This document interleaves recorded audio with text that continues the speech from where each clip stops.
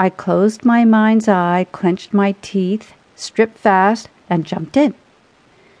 It was pure magic.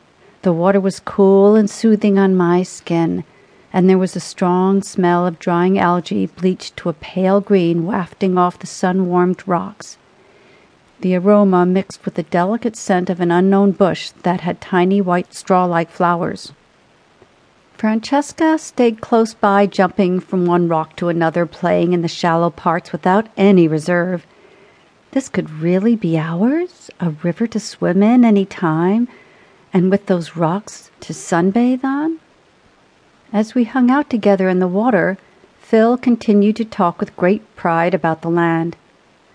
This land holds untold healing qualities that were known to the Chumash in the days long gone. I could feel a soothing, peaceful energy that went all the way through me as if I were porous.